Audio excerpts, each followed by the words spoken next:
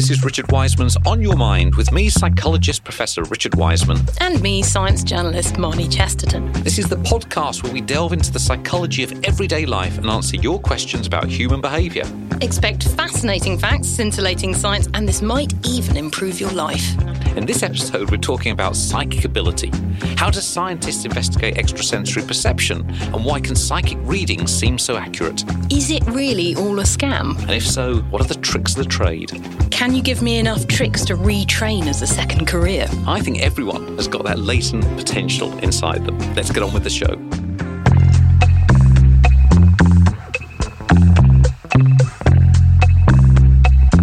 Richard, have you ever had a psychic reading?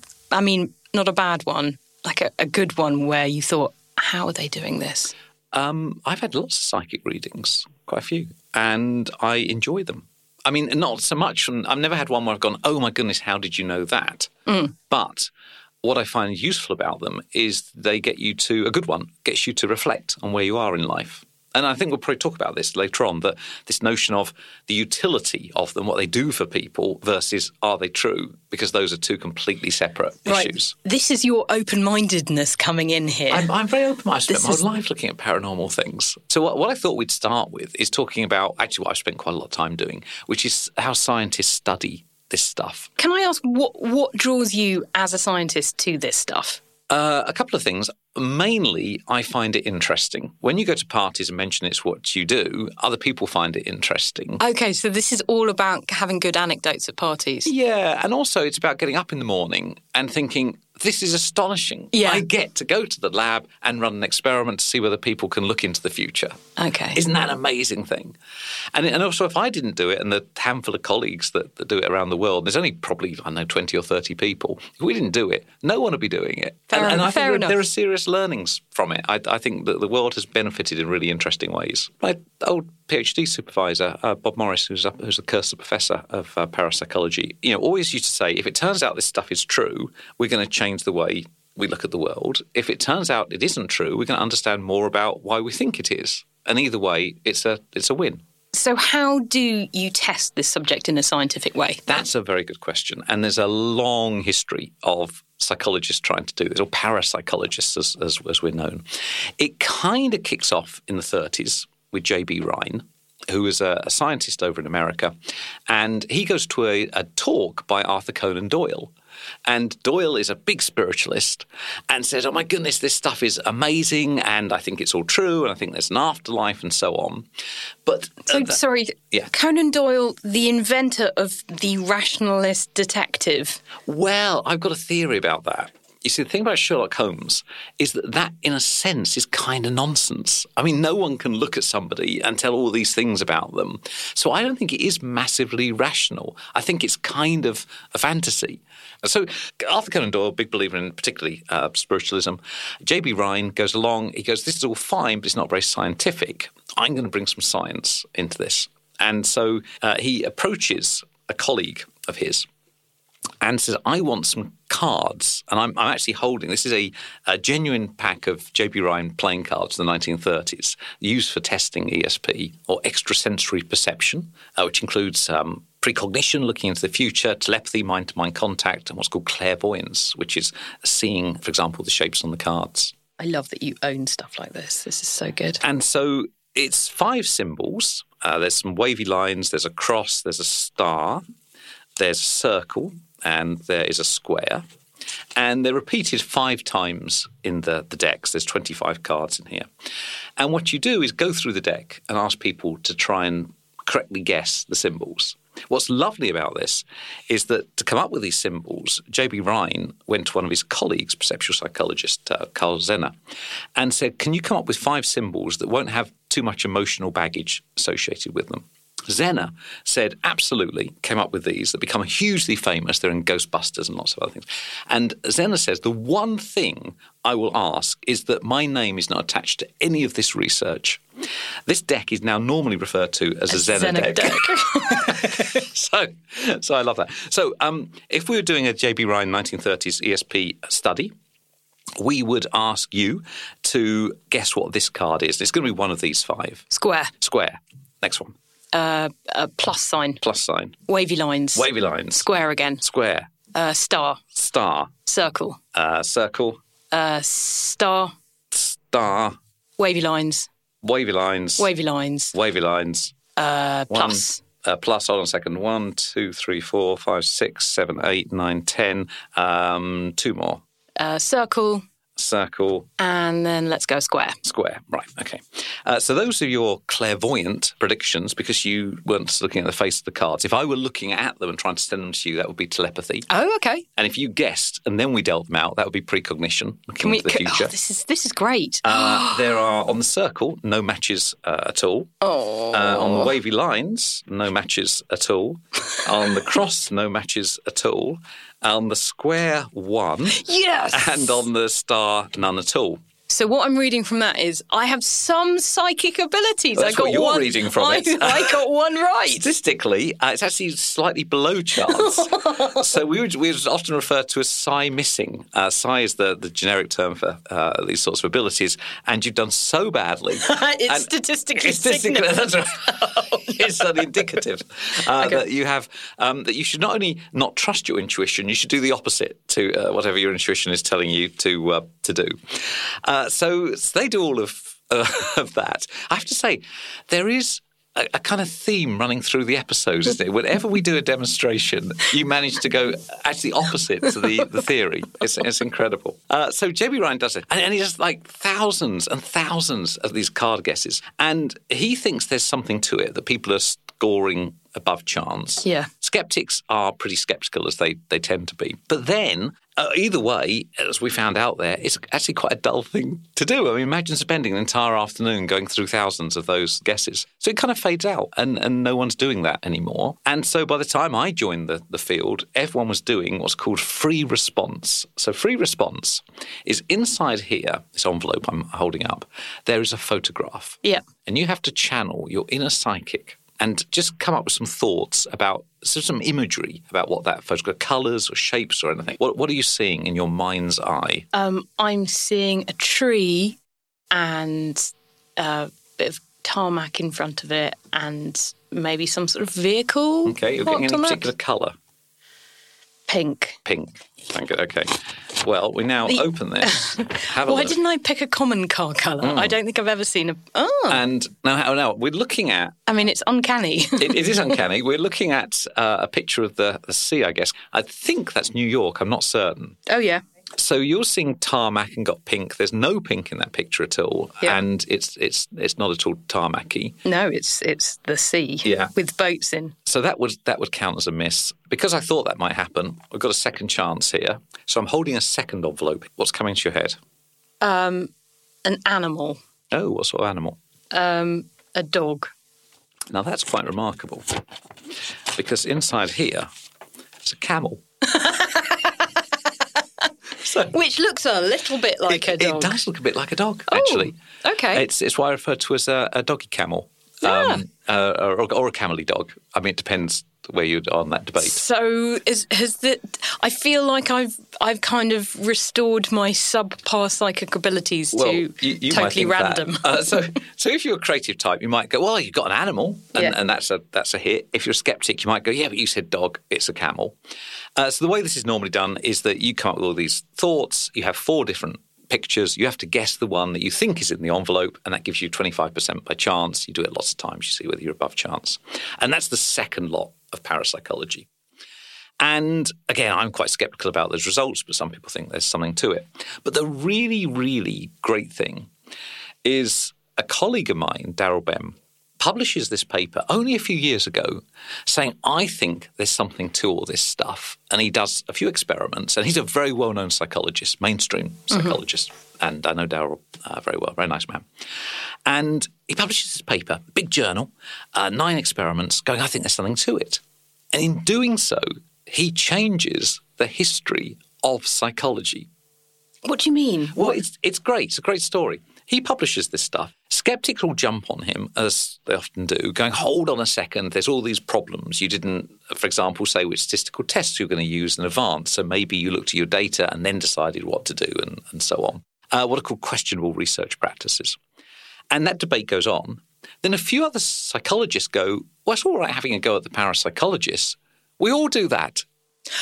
Oh. That's kind of part and parcel of psychology. And then other people go, oh, there's something fundamentally flawed with the way psychology research is done. Oh, no. So after that, everyone goes, well, it would be better if you wrote out your research plan before you did your study, so you couldn't do lots of analyses and cherry pick and so on. That's called a registered report, which is now how psychologists, for the most part, do their studies. That flows directly from Darrell's paper, which flows directly from all the research I'm talking about. So it turns out that parapsychologists did change the history of psychology, just not in a way they anticipated. Wow. And that's changed the whole field rather than just parapsychology? Absolutely. Yeah. And so now, in fact, I've done it many times in the episodes. I've kind of gone, this study, there's issues about replication of this study. And that's because people are now looking at these studies and going, I'm not quite so certain about this effect anymore. And in another episode, we'll talk about some of these classic huge studies run by Zimbardo and Milgram and so on, which people are calling into question now. So it turns out that this stuff, which is very fringy, actually has had an impact, which is a long, long way of answering your question right at the top. I can't even remember what I asked anymore. Why do I do it? Okay, fair enough. Also, you get to say the word doggy camel or cammy doggle.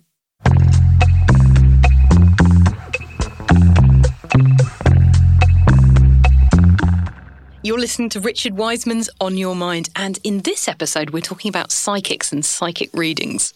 You said that you do this partly because it's nice to have people ask you interesting questions at parties. I always ask the question, what impact did that have on you? So to move the debate away from, could the psychic have known this information, where you can't really engage with that because you weren't there and maybe the story's not accurate, who knows, or maybe it's true.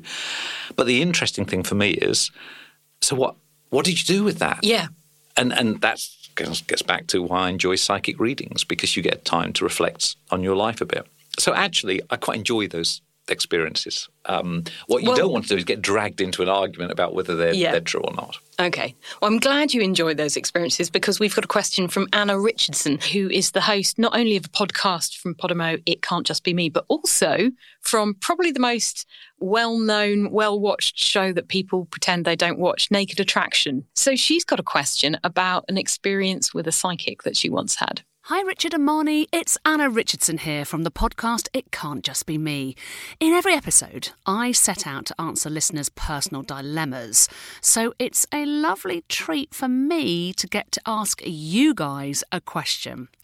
Okay, so as a journalist, I have worked on various shows about the paranormal, and as a result, I've worked with and met a lot of psychics. Now, I totally understand the tricks of the trade used in psychic readings. I understand cold readings. But in my experience as a broadcaster, I have met one or two psychics where I cannot explain how they got the information they got about me. One person in particular, and this is pre-internet, I went to their house. As she opened the door, she looked at me and said, "I have your granddad Harold here who wants to speak to you." That blew my mind. So is it possible that there is such a thing as extrasensory perception?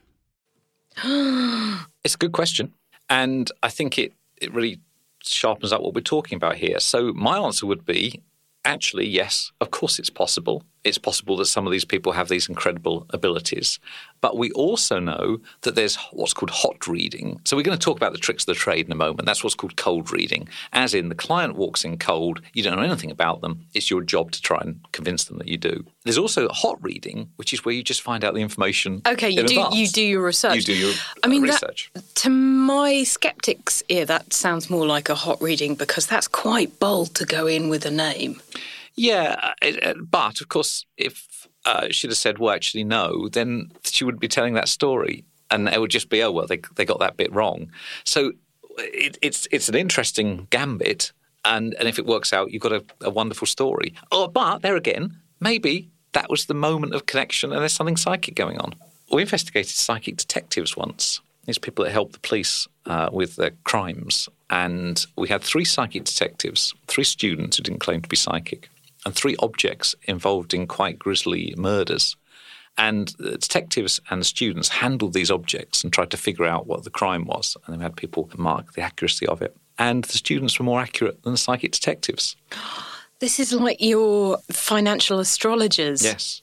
Where the rank amateurs, you should listen to that episode, it's fantastic. Rank amateurs, or some 5-year-old, is better at picking stocks. That's right. So let's talk about the tricks of the trade. Tricks of the trade. So here's the thing. So I'm going to give you a psychic reading now. Train me up as an alternative career. I think with your kind of intuition we saw earlier on, you could just ignore whatever my gut says, and that's probably going to be the right answer. That's right. Okay. Yes. So here we go. See what you think to this. You have a need for other people to like and admire you, and you tend to be critical of yourself. You have considerable unused capacity that you've not turned to your advantage. At times you're serious, other times a little bit more light-hearted, and you have doubts as to whether you've made the right decision or done the right thing. And that's from a very, very famous study from the 1940s.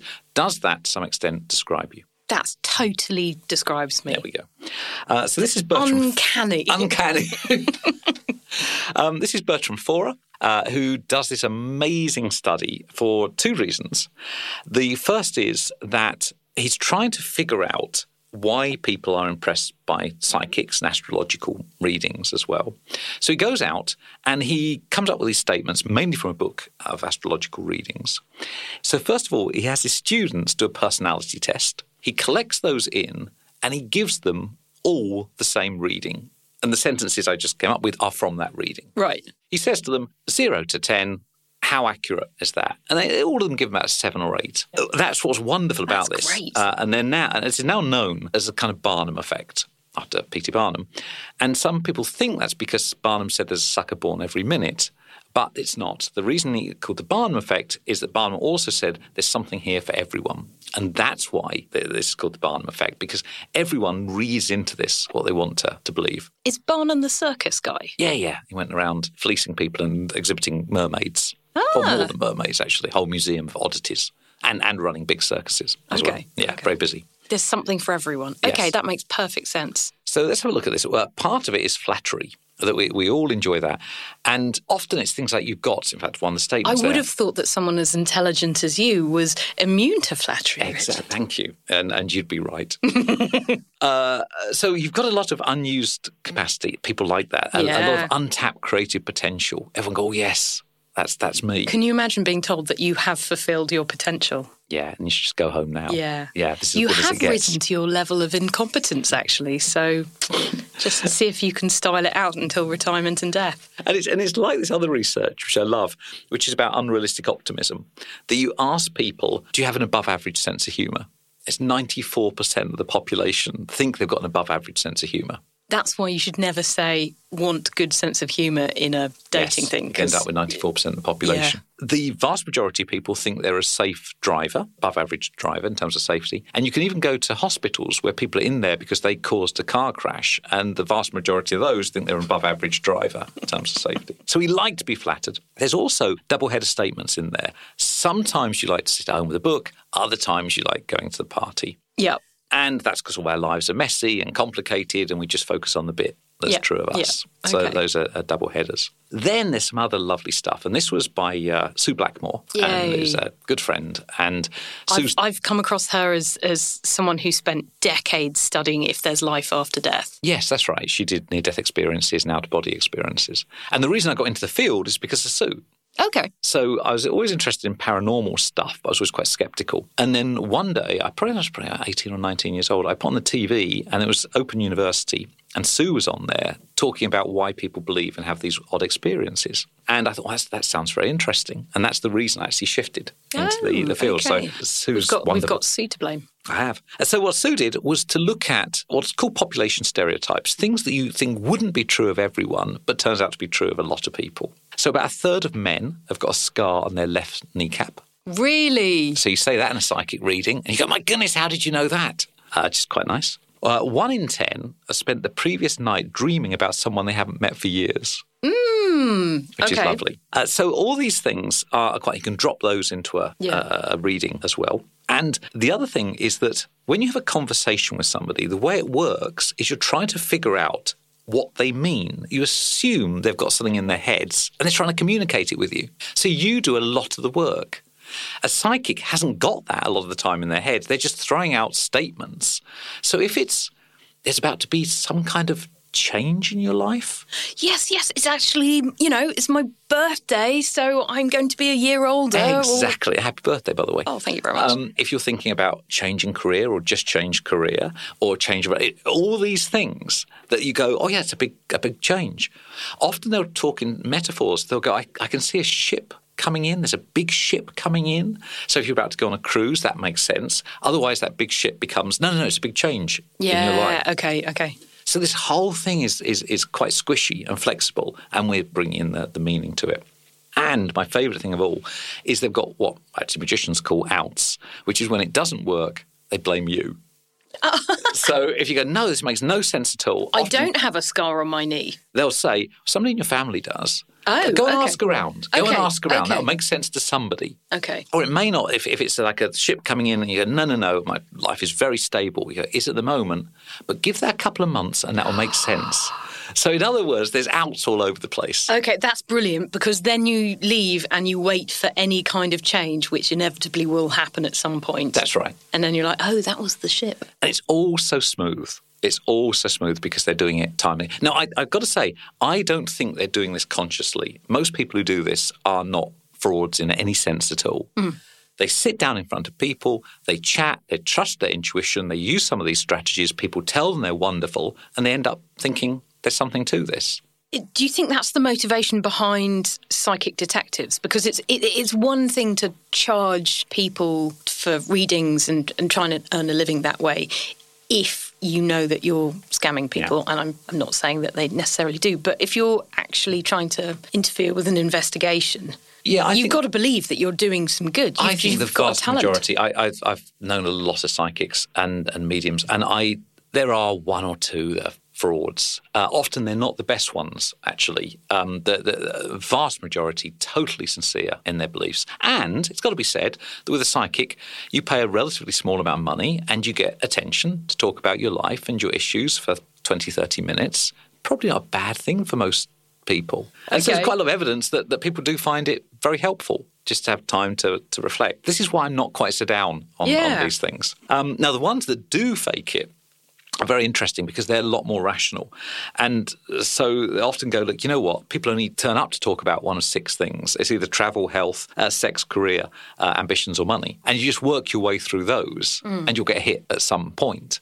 So we all are a bit more predictable than we might realise. You've mentioned that you can throw out broad statements, and your client will pick up the slack. Yeah, remember, because the two of you are there to try and move forward and to make this a meaningful engagement. So skeptics don't go to psychics. The people who go are those that believe.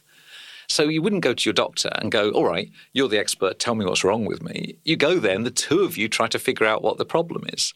So a psychic might start with a very general statement and then you nod at certain points or go, actually, this is what I'm here to talk about. And the two of you start to then sharpen it up down the thing. So the interaction is not one of, come on, impress me. It's, I've got an issue, I want to talk about it. And you're doing a lot of the work for the psychic. So what kind of cues do you give off? Well, people talk about cues. You know, lots of people try and fool the psychics by if they're wearing a wedding ring, they'll take it off prior thing. But then you'll see where the ring was, there'll be a slight discolouring of the skin. So often the psychic will go, oh, have you taken off the wedding ring? And that looks amazing. And so there's, if people play the guitar, then their nails are going to be certain lengths on one hand. If they smoke, you can tell that sometimes from the skin. Sometimes you know about We're back eyes to Sherlock and so on. Holmes, all of that stuff. Yeah. But I don't think psychics use that stuff very much. It's the sorts of things skeptics talk about because it sounds quite fun. I think most psychics just trust the intuition, just talk, and you've got somebody who wants to believe this. So let's summarise. What I've learnt from this is that there's actually quite a lot going on with a psychic reading beyond whether it's actually true or not. Oh, absolutely. So I think we've learnt that parapsychology changed psychology. I think we've learnt that the psychology of the psychic reading is absolutely fascinating. And there's all sorts of signals you're giving out without realising it. There's all sorts of work that you're doing to make it a meaningful encounter. We've also discussed the fact that people are going along because they've got an issue in their lives they want to talk about. So it doesn't really matter whether or not the person opposite you is psychic. The important thing is, are they helpful? And 1 in 3 men has a scar on their left knee. And I'm one of them. Are you? Yeah. It was a terrible rugby accident. I can't tell if you're lying now. I've never played rugby. Yeah, exactly.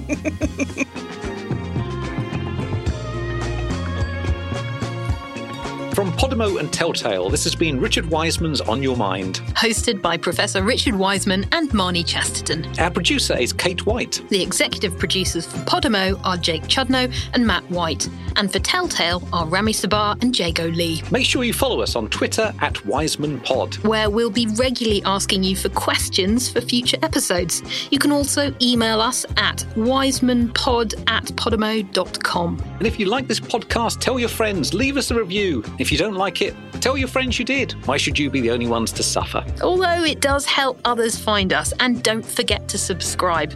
Thanks. Bye. Bye-bye.